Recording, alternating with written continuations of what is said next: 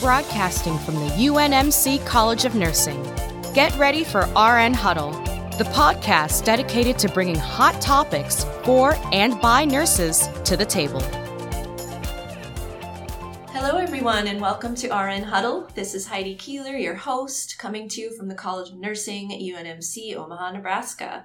This episode of RN Huddle will continue the conversation with Dr. Sasha Shillcutt, who has really been a national player on gender issues and women in the workplace. And today, we'd really like to talk about some of your national movements, some of your professional accomplishments in this area. We are just so proud to have you as one of our UNMC physicians. And I just know that we can have a wonderful conversation on the work that you've done and be able to translate it to all members of the healthcare team. So thank you so much for being with us, Dr. Sasha Shillcutt. Well, thank you, Heidi. That is so nice. What a lovely introduction. I'm really honored to be here. I feel like I know I do have many friends in the College of Nursing, and I consider all of you like very close. And so I'm honored to be here and speaking to your audience. It's interesting because I'd never pictured in my career that this is the path that I would be on currently. I'm a cardiac anesthesiologist, and the first decade of my career, I really focused on cardiac surgery and anesthesia and echocardiography. And then I found myself very burned out about 5 years ago and in a very low place in my life where I realized that I had lost my own identity. I was a doctor and a mom, and there was really no me left. And I think it's very easy for us to do in healthcare because it's easy to always put others first in our jobs. And that's really what makes us good nurses and good physicians, is putting the patient first. But oftentimes we also are mothers, many of us, and we go home and we put our families first, or maybe it's our ailing parent or our spouse. And at the end of the day, I think most of us as women who are trying to balance career and family have very little time for ourselves. And so I started a group where I sent out a text to 9 other women and I said, "Do you want to be my friend?" Like on the playground, because I was very isolated. We laugh, but a lot of us are really relating to that. And from that grew a Facebook group, and then I decided I was going to kind of come out of the closet, so to speak, and start a website, which is called Brave Enough, and it's really for all women. A lot of women in healthcare are on the site, but I talk about my struggles, being a mom, being a physician, being an entrepreneur, having a voice. I talk about all of that, and mostly I try to encourage women to connect with other women, because I think we learn from when other women share their stories.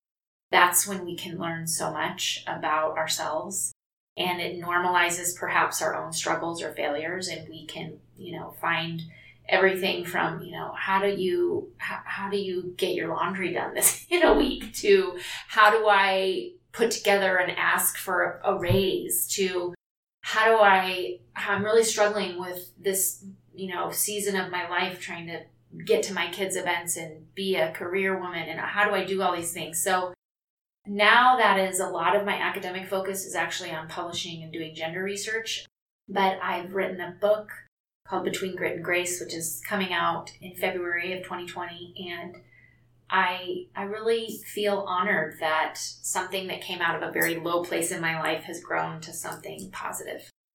Well, I know that all of us here at UNMC are so incredibly proud that you have revealed yourself, so to speak, and really were brave enough to bring these issues forward. And the book, as you've mentioned in the past, is really not just your story, but is the story of many others. What can you tell us about what we would find in Grit and Grace? So the book is about how you can be what to me is a leader. I think women often think, I'm not a leader, but you lead yourself. every day when you step out of bed, you lead yourself. You make choices. And the more empowered you are as an individual, the more peace you actually have in life, because the more you are able to set up boundaries and make choices that are the best for you. And the book is about, I put the book together with content exercises and internal reflection questions all throughout the book. So it's really like a workbook. And I have stories of women in there because I think so often when we're faced with adversity, either in our professional or our personal life, we feel like we are the only people that are going through this. And what have I done to deserve this? Or why is this happening to me? Or why don't I have the skills to avoid this obstruction? Or why is suddenly there's this boulder in my path? Or why is this so hard? Or why am I failing? And when you read and you see or you hear from other women that have actually gone through it and learned and survived and overcome it, it is so encouraging to you when you are in that low place. So all throughout the book, I have stories of other women, and then I have reflection exercises, because the thing that women often don't have is time with themselves. We don't take the time to really go inward and think about our own health and well-being. And when we do have an hour, we're like, oh my gosh, I gotta change out the laundry, or I gotta go to Target, or I better clean out this drawer, or oh my goodness, I gotta send a birthday card to this person. It's never, oh, I have an hour.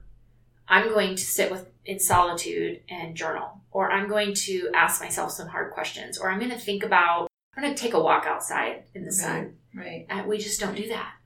You mentioned that this movement really came from when you were in a darker place in your life.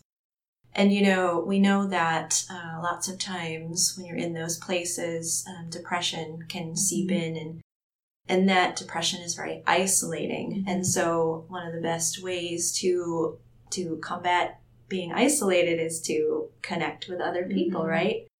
So for someone who's out there who's really identifying with what you're saying, how can this book and the Brave Enough website, how do you think that can help them? That is a great question. I would invite anyone who's feeling alone, any woman who's listening that's feeling like she's failing at everything, but yet she's trying at everything, to check out the website. I have a lot of free resources on there, writings, blogs from other women also, that just to encourage you, and some tools to kind of overcome some common thought distortions that we have as women. We have so much pressure on ourselves as women in 2020. It is unbelievable. The average American woman is supposed to accomplish in a day. I mean, it's bananas if you actually list it all out. I'm sure nobody listening can relate to that. So I think the first thing is to be brave enough to reach out. What I did personally was I was in such a bad place. I didn't even know the first thing I needed to do to help myself get back on track. So I started just giving myself 30 minutes a day, which was actually quite radical to try to find 30 minutes a day. That led me to have time to really start reflecting on my life and how I had no work boundaries. I had very little. And then out of that kind of year of doing that, I realized how few friendships I had with other women. So I would encourage women listening to connect, even if it's just with one person. And sometimes there's a lot of fear as when we're adults as women to reach out and start a new friendship. It's scary. It's awkward. It's like, oh gosh, is she going to think I'm weird that I'm asking her to be my friend at age 40 or whatever? But I think that it's something that is really valuable in our adult life. Is we tend to think of friendships as like a positive, like a plus thing, or like an extra thing that maybe you do once a year or something. But it's vital when you're going through the hardest times of your life to have friendships. It's interesting to bring up the friendship conversation, because I wonder how many folks listening are relating to this and thinking, when I was young and I didn't have any harsh work responsibilities, I had lots of friends. And now as I get more accomplished in my profession or I take on new roles, I'm not seeing that as much in my life.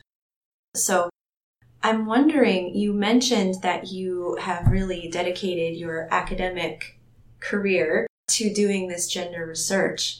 And one of the ways that we can empower ourselves is by using the data and the literature to make our case for really concentrating on taking care of ourselves. Do you have any thoughts on what you found as you've been doing this research? What kinds of things has come out of the research that we can hold on to? There's definitely some things that have been surprising to me. I think when you think of women who work in healthcare, we have some of the most educated women in the world that work in healthcare. And yet the pervasive thing that I see a lot is imposter syndrome. And oftentimes people don't realize that imposter syndrome, or the inability to internalize your accomplishments, is highly associated with intelligence and accomplishments. So the more successful you are, actually, the more imposter syndrome you might have. So you may be looking at a woman in the workplace that maybe you want to be her friend, or maybe you think she inspires you, or you have a commonality. Maybe you meet her at your kid's soccer game or something, but you're intimidated by her. And so you don't think that you two could connect. Most likely, she's probably has imposter syndrome as much as maybe you do. And you could probably strike up a friendship. And so I think sometimes one of the things that's come out in a lot of the studies I've done and the literature that I've read is it's always surprising to me how often women share common struggles, but we are isolated.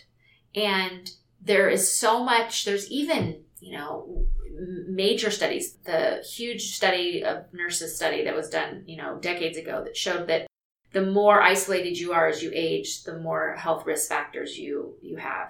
Even there's been recent cancer studies that show that, if you have a friendship, it doesn't even have to be family, but if you have a close friendship and you're going through chemotherapy, your likelihood of having successful rates is higher just having a friend. So I think our elderly population too, this is a very huge problem of isolation and loneliness. Yes. And so I think I have found it to be very interesting that the research that I've done has changed the way I look at other women. When I see a very successful woman who may have a label of a queen bee, or maybe she's harsh, or maybe, we all know those women who we respect those women, but we don't really want to invite them to have a latte. I look at those women different now. I think that woman is probably very isolated and probably needs a friend. So for our listeners who aren't as involved in the research as we are here at UNMC, we know that imposter syndrome is something that we're very conscious of here at UNMC. We have several experts in it. Can you just redefine what that is and how we might address it? So imposter syndrome is probably, if you're listening, you've probably experienced it.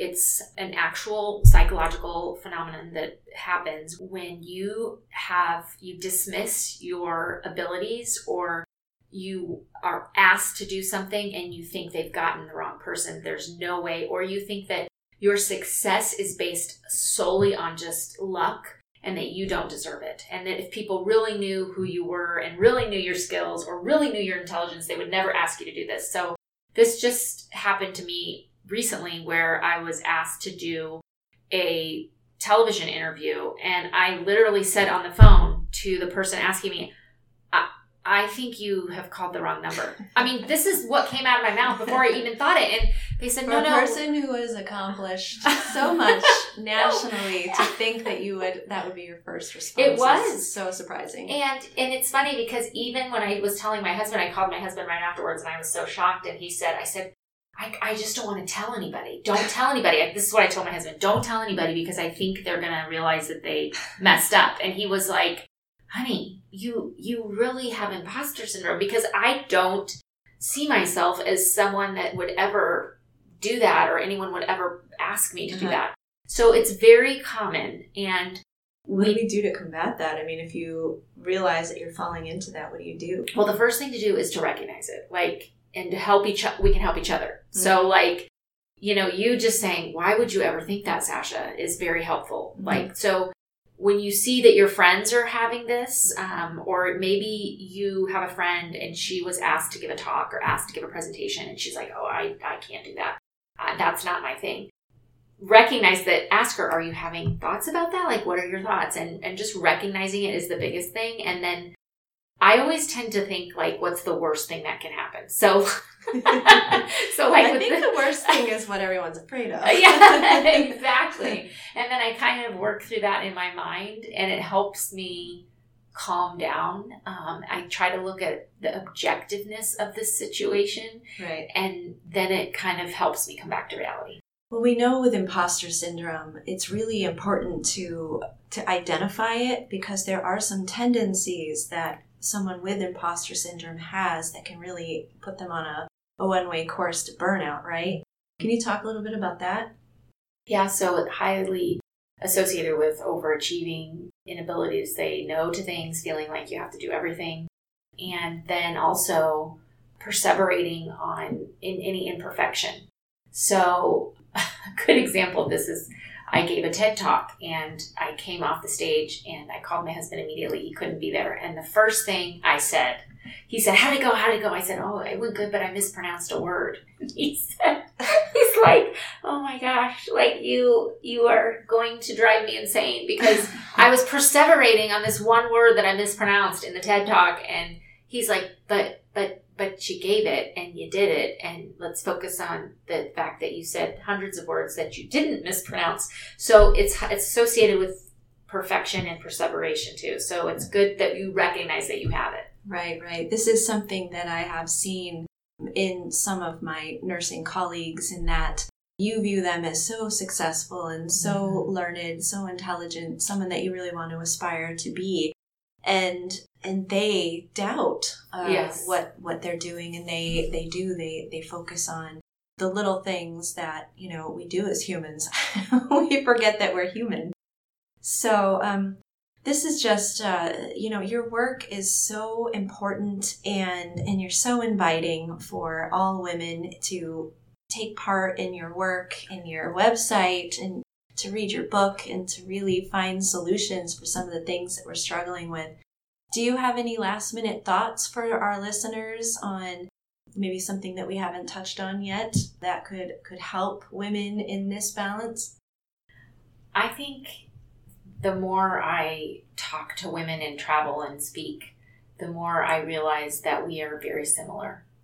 All of us have similar struggles, no matter where we live, the color of our skin, our job.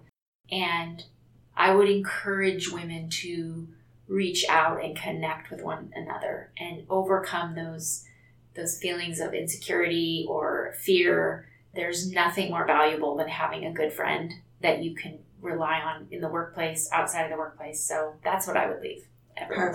Perfect. And so for the listeners who want to find the website, how do they find it? Yeah, it's becomebraveenough.com, and you can sign up. I do a little 30-second blurb every Monday morning, goes to your inbox, and it's just encouragement.